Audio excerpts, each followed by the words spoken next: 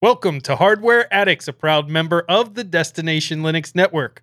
Hardware Addicts is the podcast that focuses on the physical components that power our technology world.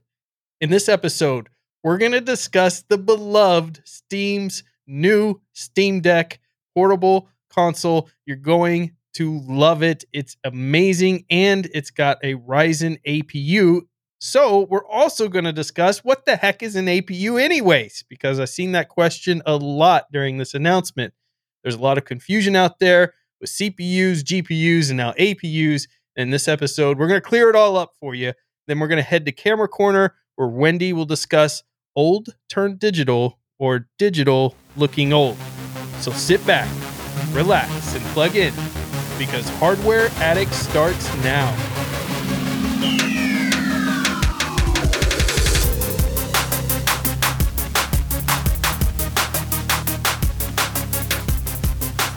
I'm Ryan, your tech guide through the universe, and with me today are my two hosts, Wendy, a resident photographer extraordinaire and hardware enthusiast, along with Michael, the software sage and hardware padawan. Let's find out what tech adventures everyone has had this week. Michael, you better have something, man. Do. Ooh, I okay. did stuff, sort of. So my brother needed a computer to do something, and he didn't want to spend a lot of money, so it was like an appliance type of thing. And I thought, obviously a Raspberry Pi is a choice that fits here. Is there something I can do that kind of have like an all-in-one solution that I could say, hey, get this and you're good to go? So I went on and got a CanaKit. I'm not sure how you're supposed to say it, but it's essentially a kit of the Raspberry Pi that comes with a case, SD card, the cables and the power supply and all that stuff to kind of just have one thing you buy and you have everything that you need. So I said, okay, here, get this.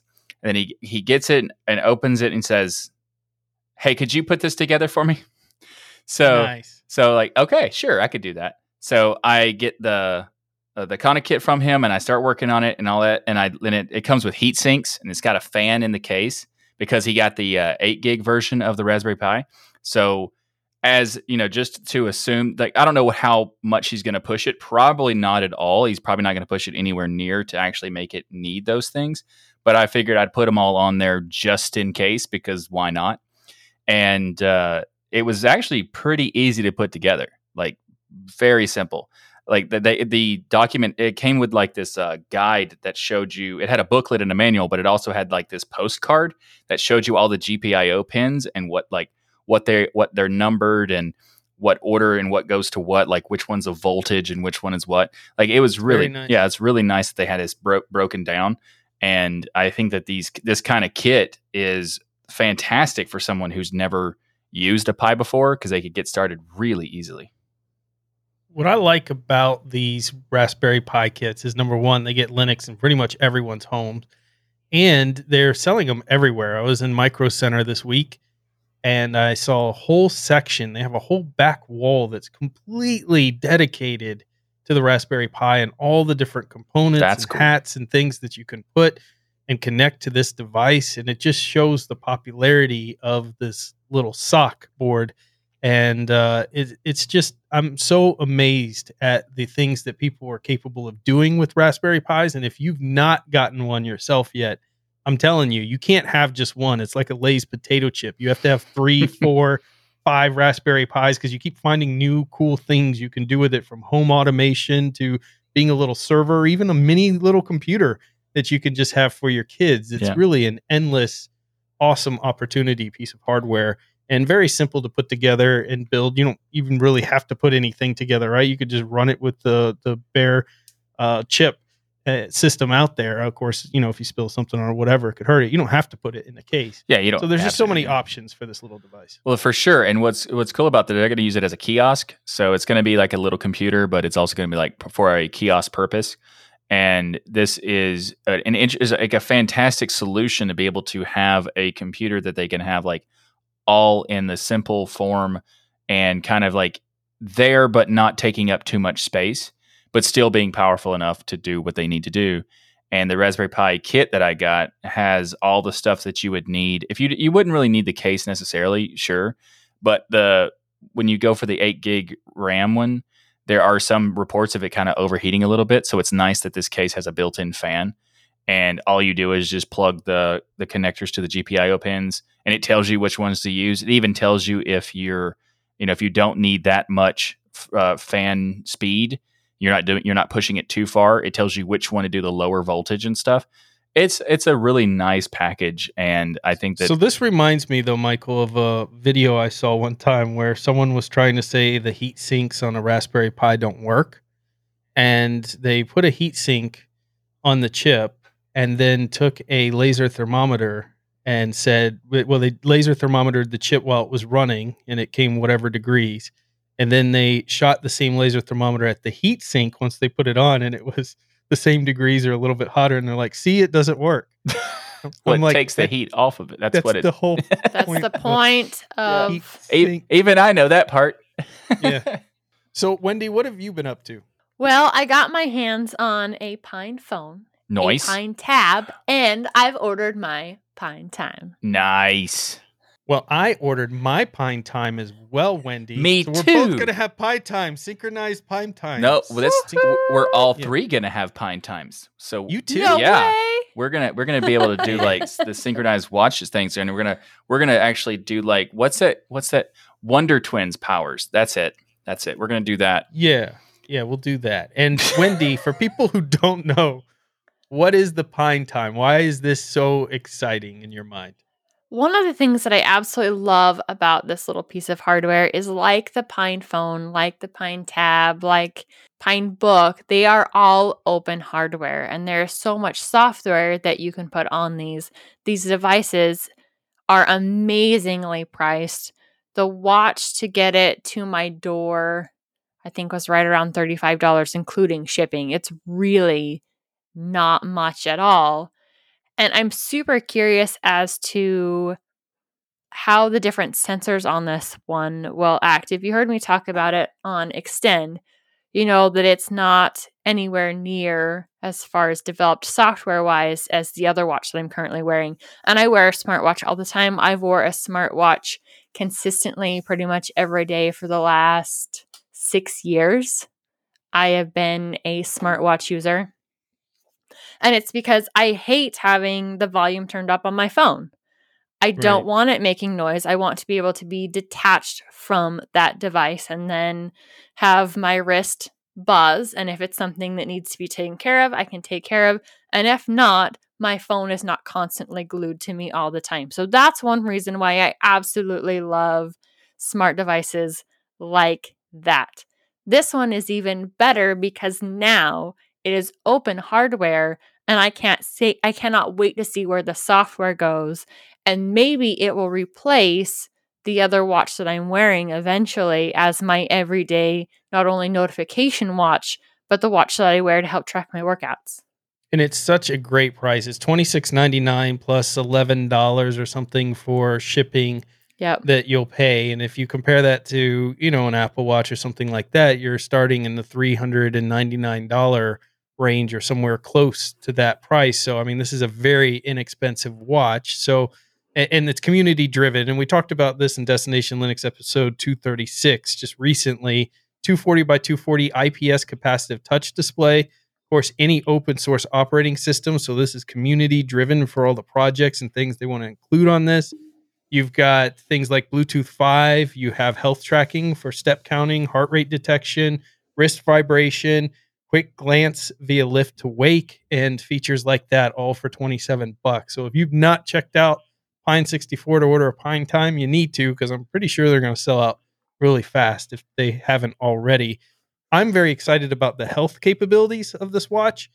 I love the ability for the smartwatch that I have now, which is the Apple Watch, that does regular rhythm notifications, blood oxygen levels, ECG capabilities.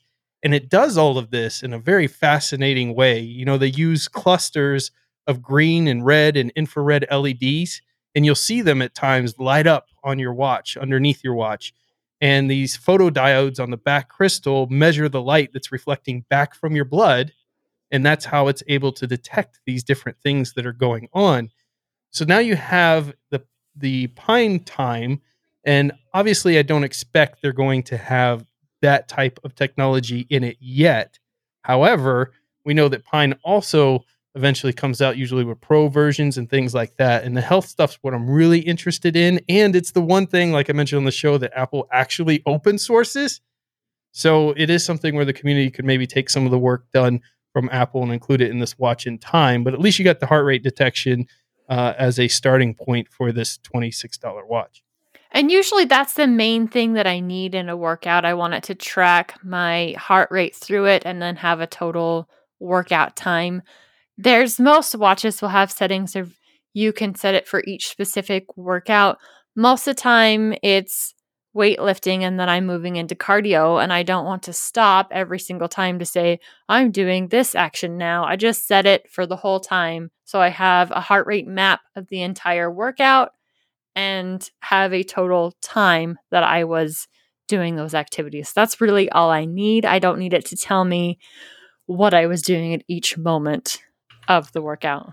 I think this is going to be a really interesting experiment too, because we're all three getting the Pine Times, each from a different level of experience. Where Wendy's had a smartwatch for a long time, and Ryan's had one for a good amount of time, and I've had one for almost no time, and I've used it maybe 3 times ever. So there's going to be an all different range of spectrum of like experiences with the Pine Time. So I think this is going to be a fun little, review, I guess. I think I'm going to use mine simultaneously with the smartwatch that I'm already You're wearing. Double watch it like an 80s kid? I'm going to totally geek it out, and I'm going to double watch it. So the Pine Time will be connected to the Pine phone, and then the current smartwatch I'm using is connected to my Motorola phone. And I'm just curious to see how they compare as far as data at the end of a day, the end of a workout. Just curious to see how it works. I'm going to double watch it too. And if anybody makes fun of me, I'll be like, Wendy does it and she's cool. So shut up. So there you go. Well, this week I had a very special moment. One of those moments where tears fell down my eye. I got geek chills. I was just over the moon. I looked like a little kid jumping around in a store because I went to Micro Center, and the whole way up, I'm crap talking the lack of GPUs. The fact there's no GPUs. And my wife keeps saying, come on, have faith. And I'm like, that's stupid. It's been a year and a half. There's no faith to be left. There's never any stock anywhere. So I go in with my poor attitude into Micro Center, and one of these nice individuals comes up and they're like, hey, can I help you find anything? I'm like, you guys don't have GPUs, right? He's like, well, actually I do. So he takes me over, and there in this beautiful box is a Power Color Hellhound AMD Radeon RX 6700 XT. Nice. And I brought it home with me. And so I haven't put it in my system because it currently takes the spot where my wife used to sleep on the bed. But no, I'm teasing. I installed this beautiful card. It's absolutely amazing. It's got 12 gigabytes of GDDR6 RAM. It's PCIe 4.0, of course, and this uses the new RDNA 2 architecture. The card is stupid fast, ridiculous. In 2K, just as because obviously I'll do a video on this, just as kind of a beginning test here, I installed Doom, the 2016, put all the settings on high. I'm in 2K, and I enter into the first world at 200 frames per second. That was the limiter I had, so I actually think it will go more. And it was just hitting 200 consistently throughout. So this is just an amazing beast of a card. But the funniest thing, perhaps, is the fact that I put it in a Lian Li TU-150. And if you know how big these new cards are, I had to take everything out of the case and do this kind of special angle where I put the butt of the card in at the top and then kind of wiggled the front of the card into the side a little bit, and somehow was able to finally maneuver this card into the TU-150. So if you have a question of can you fit a giant 6700 XT into a TU-150 case, I don't think you're supposed to, but I did. He's like, well, the answer is kinda.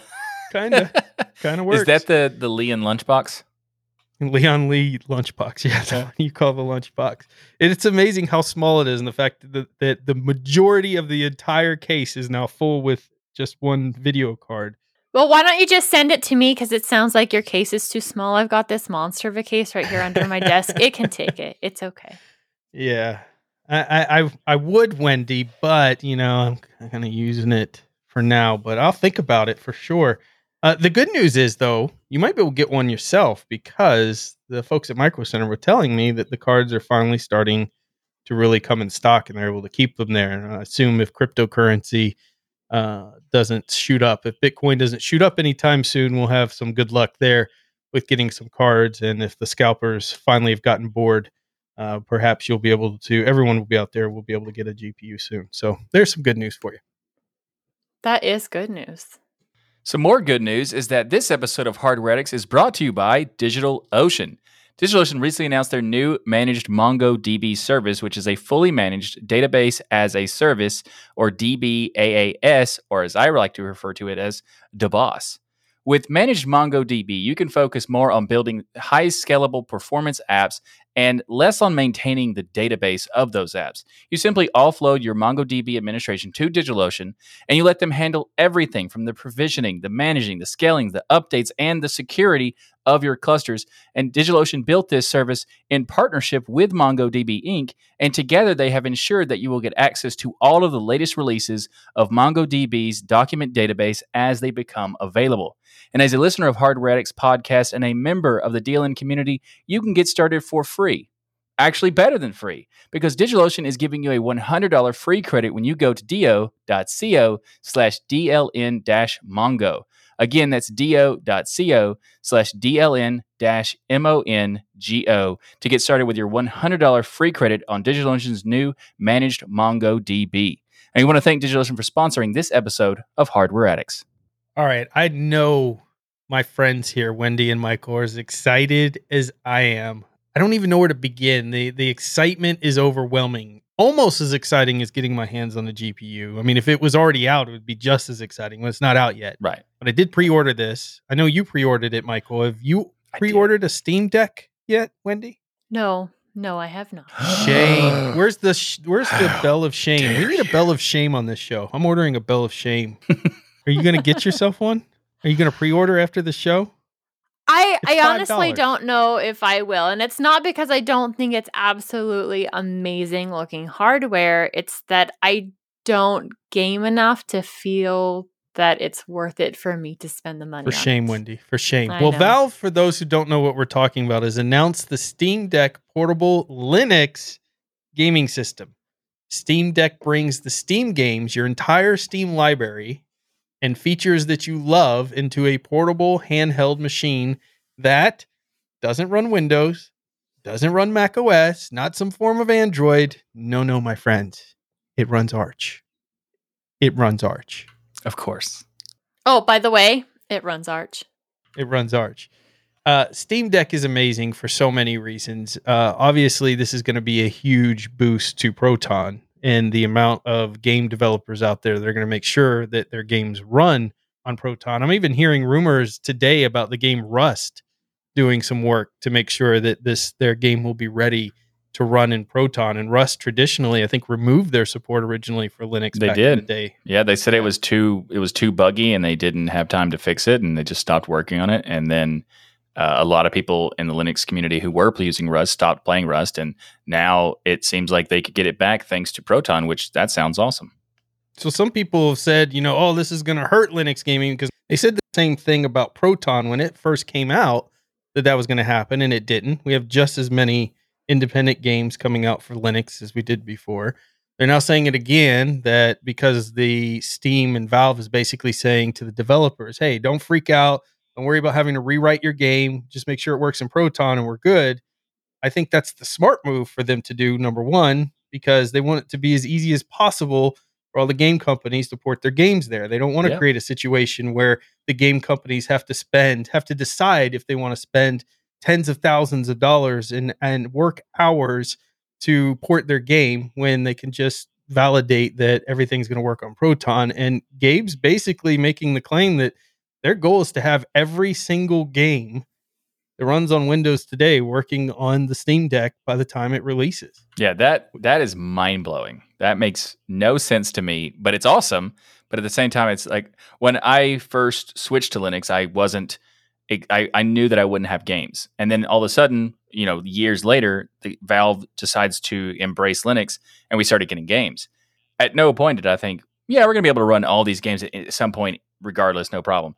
But the fact that they announced that, it's a huge statement, and I can't wait to play to use the Steam Deck to play the games that I already own, but also be able to get other games that wouldn't normally be able to be playing because of like AAA companies typically wouldn't bother to make those games work. And now with Proton, we get it thanks to Valve. Allegedly. I think this is a really, really big promise. And so I'm not saying that they can't do it. I'm just saying that this is a massive promise and it may not happen as quickly as they're saying it. No, they did actually push back the release dates of the devices because of the availability and how many people wanted it. They originally thought, okay, we're going to have a bit, a push out. We're going to get the console, the handheld console out. People are going to, we're going to have this amount ready and they'll order it. And then I think like 3 times more people ordered it or something like that.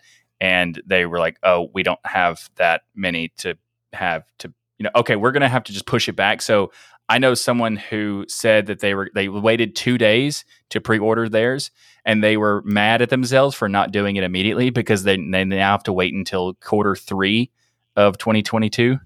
Like, Think about the sheer amount of transactions Steam handles a day. For sure.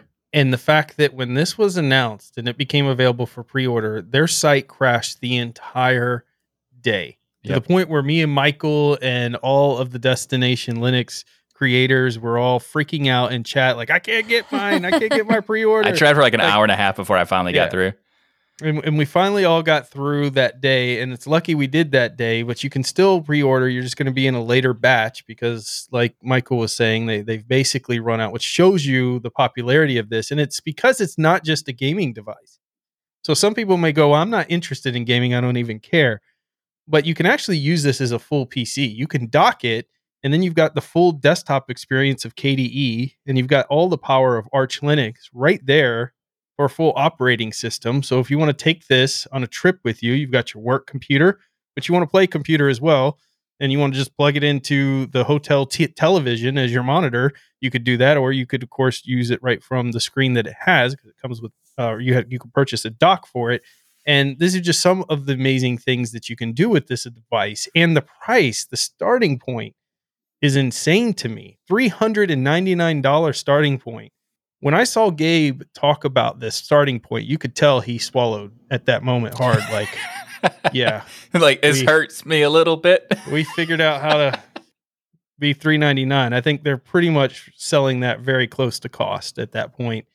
And then it goes up to $649. It depends on the storage and the type of amount of storage. And I think the $649 comes with a additional coating on the screen. And a case and some things, some additional items with it. But the cool thing is that this also meets our qualifications for repairability, because you can upgrade. If you got the $399 and you want more storage, you can upgrade it yourself, because it uses a 2230 M2, which means you could just swap out the 512 gigabyte that you want in there afterwards, which is just insane. Yeah, that's awesome. In addition, this has a custom AMD APU, kind of similar, a lot of people were saying, to probably what a PlayStation 4 would have inside of it. It's a 4-core, 8-thread, 2.4 to 3.5 gigahertz, up to 448 G-flops, and a GPU that's 8 RDNA 2 architecture CUs, and that can go up to 1.6 teraflops. So again, probably about the power of a PlayStation 4 in a handheld, which is quite impressive. The APU power is only 4 to 15 watts, so they're definitely taking advantage of that RDNA 2 technology there. You got 16 gigabytes of LP DDR5 RAM. You got HD haptics, a 7-inch 1280 by 800, 16 by 10 aspect ratio, touchscreen, dual trackpads, 400 nits typical, 2 to 8 hours of gameplay on the battery, USB-C with DisplayPort 1.4 alt mode support, up to 8K at 60 hertz or 4K at 120 hertz. And of course, you have Bluetooth peripheral ready and an official docking station for this device. All in all, I'm pretty blown away by this hardware here. I mean, this eats a Switch for lunch here on so many levels. Number one, being able to upgrade it yourself. Number two, the whole library of Steam games you've already purchased being available in every game on the Switch. I mean, I have one I know is like $50-$60. So having Steam and the Steam sales and the capability of that portability, and then being able to have a full PC. Yes, you can hook a keyboard and mouse to a Switch, but you're still just on Switch, right? You're still just on a gaming platform. It just means you can play Fortnite with a keyboard and mouse. This is going to give you the ability to use it as a full PC. Big difference there. Yeah, that's awesome. I mean, the being able to use it as a computer is so impressive. And the idea of this was it. You know, I'm not typically the hardware person on this show or otherwise. Obviously, I'm referred to as the hardware Padawan. But this is one of the times where I went all out and got the highest tier of the Steam Deck. Look at you! Yeah. I didn't even go highest tier. I went mid tier. Yeah, I couldn't help it. I had to go all the way there, and it's like I'm gonna be the non-Padawan. I'll be the Jedi for this one. Look at you, man. I don't know. We might have to change his title, Wendy, but probably not. Probably not. Just this is just an exception to the rule. Yeah. Well, Wendy, I hope that you change your mind. It's really sad to see a friend fall behind in the technology world so severely. And you go and pre-order yourself a Steam Deck. It's frankly embarrassing, but you could fix this, Wendy, with one click in Steam. $5. With one click. You can fix Gosh this. dang it! If I hadn't bought that car, then I'd totally get one. I mean, I would give the car up and just buy one of these, honestly. So one of the things I saw a lot of people asking about when this was announced is, what the heck is an APU? So since you want to progress from a Padawan, Michael, tell me, what is an APU? Oh, that's a great question, which of course I have the answer to. It is, it's a piece of hardware that is like a CPU, but also not, because it also has a GPU on it and such. Now, I know that, when you talk about the onboard graphics, we're typically referring to those anyway. So I don't know. What is it? It wasn't bad, Wendy. What did you rate them like on that? Like maybe a 4 out of 10? 3 5? How about a 5? I'd give him a 5 out of 10. Yes. 5 out of 10? Mediocre. Explanation, yeah. I mean, everybody's heard of GPUs. There's those things nobody can get a hold of. So you kind of were right. Hey, you did. Well, that's true. I'm special, though. We, of course, know about CPUs because it's the brain behind everything your computer does. It tells every component in the computer what to do according to instructions given by the software. And as far as APUs go, well, it's really just a marketing term. AMD developed to describe their combination, which is where Michael's correct, of a CPU and a GPU. In fact, the name stands for AMD Accelerated Processing Unit. So when you see APU, it's kind of a marketing term. Those slick people, I like it. I'm a big fan of the marketing play, and if that is something that a lot of people have promoted as like that's an important distinction, and they knew that would be successful, and I think it has, because it's now getting people asking this question, exactly what does it even mean? Yeah. Well, wouldn't you be asking too, like, wait a minute, Intel has graphics on their CPU, so what makes this different? And the reality is that AMD kind of has a new level here. In fact, this whole technology of APU used to be called Fusion, and it's a CPU and GPU on a single die, whereas Intel's version, which they call the integrated HD graphics, is a GPU and CPU on the same processor. So this creates some very interesting differences between the two and what they're capable of. One being in the same die, obviously they're going to be closer. Things could be faster. There's going to be some impressive gain capabilities in there when it comes to graphics, but the CPU side of it's going to suffer a little bit. So it's perfect for a gaming device. It's perfect, in fact, why they put them in gaming consoles like PlayStation 5s and the new Xbox are all using the APUs. They're perfect for that. However, if you wanted to do just computer stuff, it really wouldn't give you the full capabilities of that CPU as much as, let's say, what Intel's doing with their integrated HD graphics. So one's not necessarily better than the other. They just kind of have a different purpose for what you would want to use them for. And of course, if you're talking about the Steam Deck, you're going to want to have an APU. I mean, it's the perfect combination, right? It's just the CPU is not going to be as performant as it would be if it was on its own. And of course, nothing beats a dedicated graphics card and a dedicated CPU. But APU fills this gap in the market for things like the Steam Deck, which it's perfect for. So now you know. That I do know. That's awesome. So let me see if I understand it in the Padawan style. So when you say the same processor, it's more of like a CPU acting as a GPU, or is it the hardware is just on the same chip itself versus the APU is two separate things but on the same component? So this accelerated processing unit by AMD can serve as the CPU and GPU both at the same time, much like Intel's integrated graphics that they use. But the APU from AMD has that combination in a single die, and it's important to note it has HSA support. So this allows it to also utilize the same bus as well. So the same bus with shared memory and tasks is kind of one of the big differentiators between the two technologies. Although there's a lot of similarities, this is AMD's spin on the formerly or more well-known Intel integrated graphics technology. And that gets you your APU. This episode of Hardware Addicts is sponsored by Bitwarden. Bitwarden is the password manager that we use and trust. Bitwarden lets you set up things like a PIN to easily access your password manager, as well as additional authentications, such as a master password and adding phrases to fingerprint security, all to keep your passwords safe.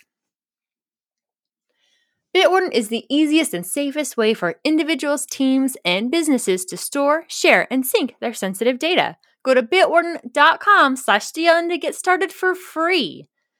Bitwarden is the password manager that I use and trust because it's open source. You can self-host it, there's security audits, and I absolutely love their file sharing feature. Go to bitwarden.com/DLN to get started for free. If you're like me, though, you're going to want to help support this awesome open source project with just $10 a year for that premium account. What do you get with that? 1 gigabyte of encrypted file storage, 2-step login with YubiKey, U2F, and Duo, Vault Health Reports, TOTP Authenticator storage and generation, plus priority customer support. Make the smart move like many from the community have and go to bitwarden.com/DLN to get started for free. Really, if you're like me, you will want to get that premium edition. And remember, it starts at just $10 per year. Thanks to Bitwarden for sponsoring this episode of Hardware Addicts. So Wendy, take us into the camera corner and tell us about turning old into new and new looking old. This topic actually started when you sent me that link. When a guy used a sensor from a Raspberry Pi camera to turn his old film camera into a digital camera. And it was a super cool project. And so I had to start digging into this some more to see if there were other people doing the same thing. Now, most people can replicate the project using the Raspberry Pi board. It's really not that expensive, especially if you already have an old SLR body. One of the issues that he was running into with this is because this is a teeny tiny sensor for the Raspberry Pi camera, like one that you would find in your phone. So as it's sitting there using a lens for a full frame sensor, it's like this super zoom. So while it's really cool, it looks totally awesome, and it's neat that you can make this old camera into a digital camera. The practicality is not quite there because you can't take a picture of anything normally. It's like putting on a 500 millimeter lens. Yes, this thing would be massive, and trying to take a picture of your kids with it. Now, when you say turn a old film camera into a digital camera, what exactly is it turning digital? He is using that sensor through the same area where the film would be if you snapped that picture and that shutter opened, so it would expose the film. That's where that sensor's sitting. So it's using that same space, essentially. And the way he had it rigged up was really cool, so that the main body of this used the film canister holder to keep it all locked into place, which means that you could throw it into just about any SLR, which is one of the reasons why, of the other things that I looked at, I really liked his design the most because it wasn't camera specific. I found another one on Indiegogo. It was supposed to be shipping last year, but because of all the craziness last year, that didn't happen. And so now those devices are coming out this year. And basically, it is also taking that same idea of turning an old film camera, going from analog to digital. The way this one works is you actually have a piece on the bottom of the camera that holds that sensor in.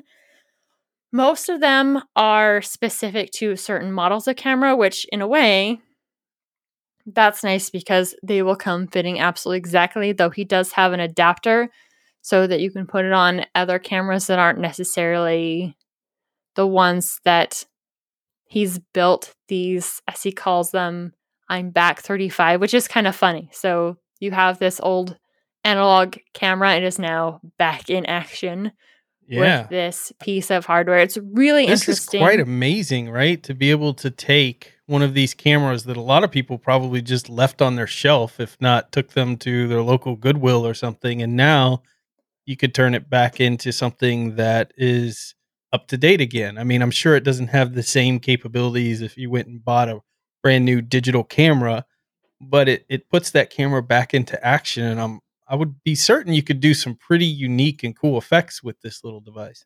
Yeah, absolutely. I love the idea of this. And I know we've talked about this on multiple shows on the network, being able to take older hardware that we thought was obsolete and giving it a whole new life. And this is one of those things that you can do that with.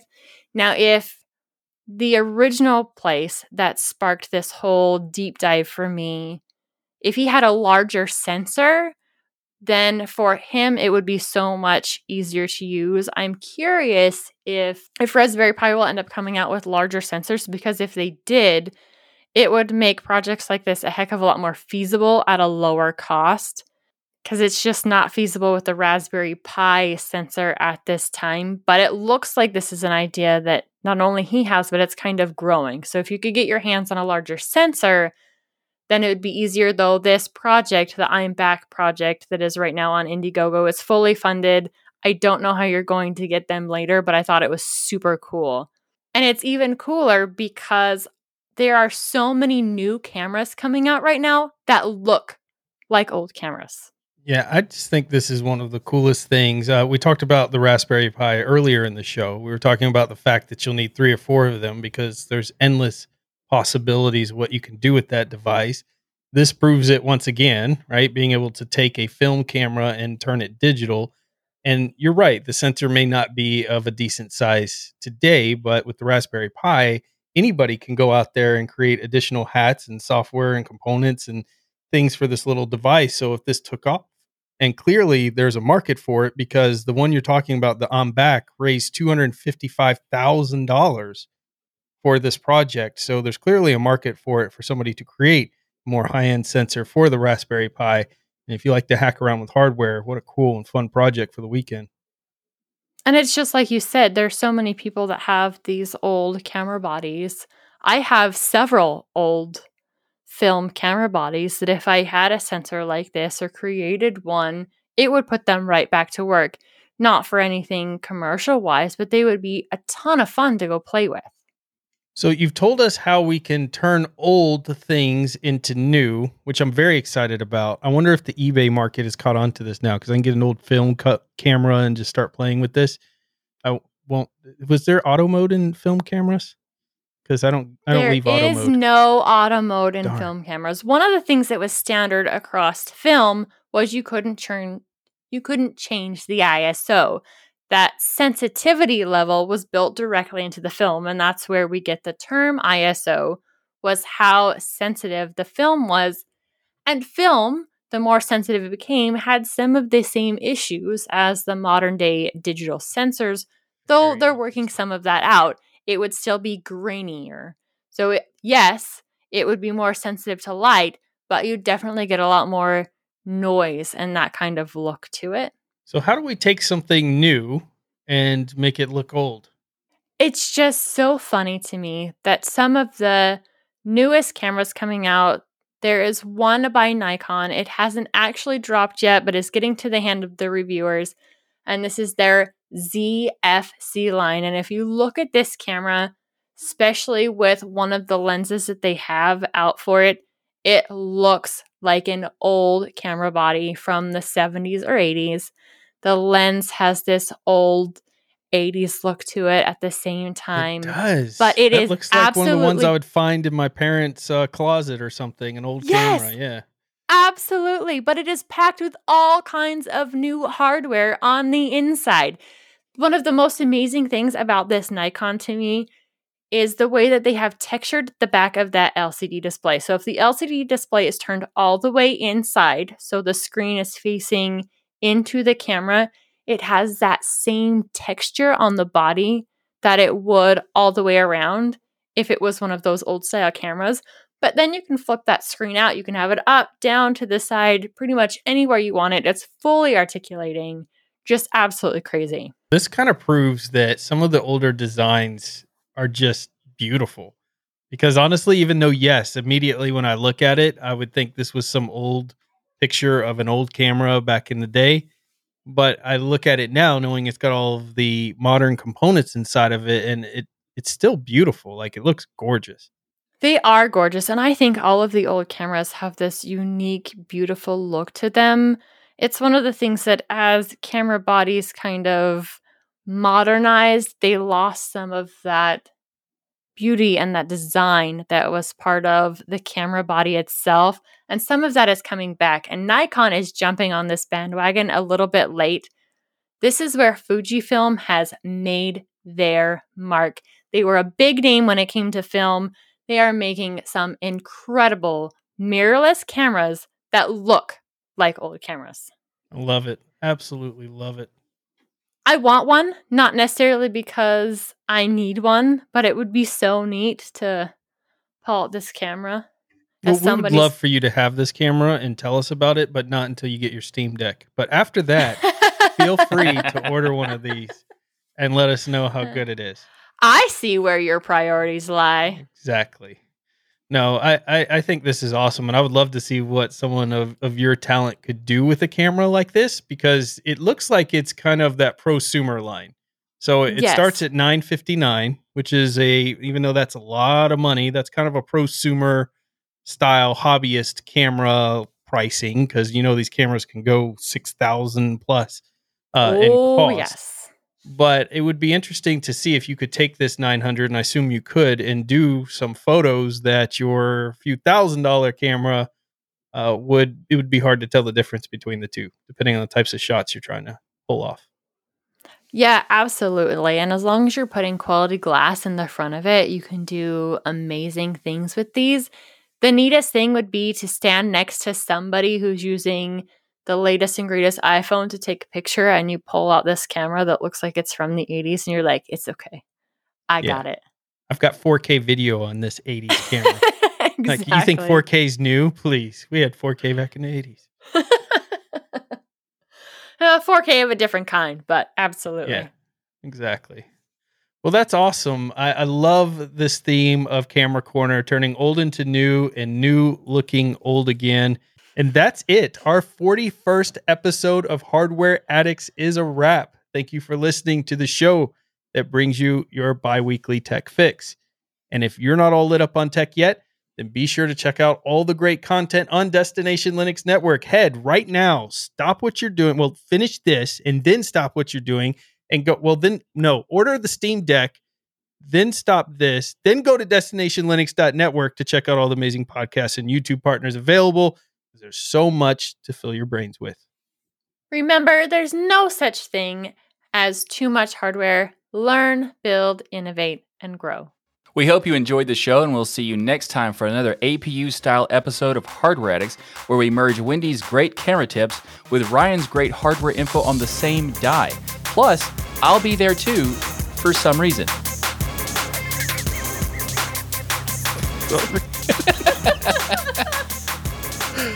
You're good, Michael. You asked a good question. Don't beat yourself up. That's amazing. In fact, I'm the Padawan and only.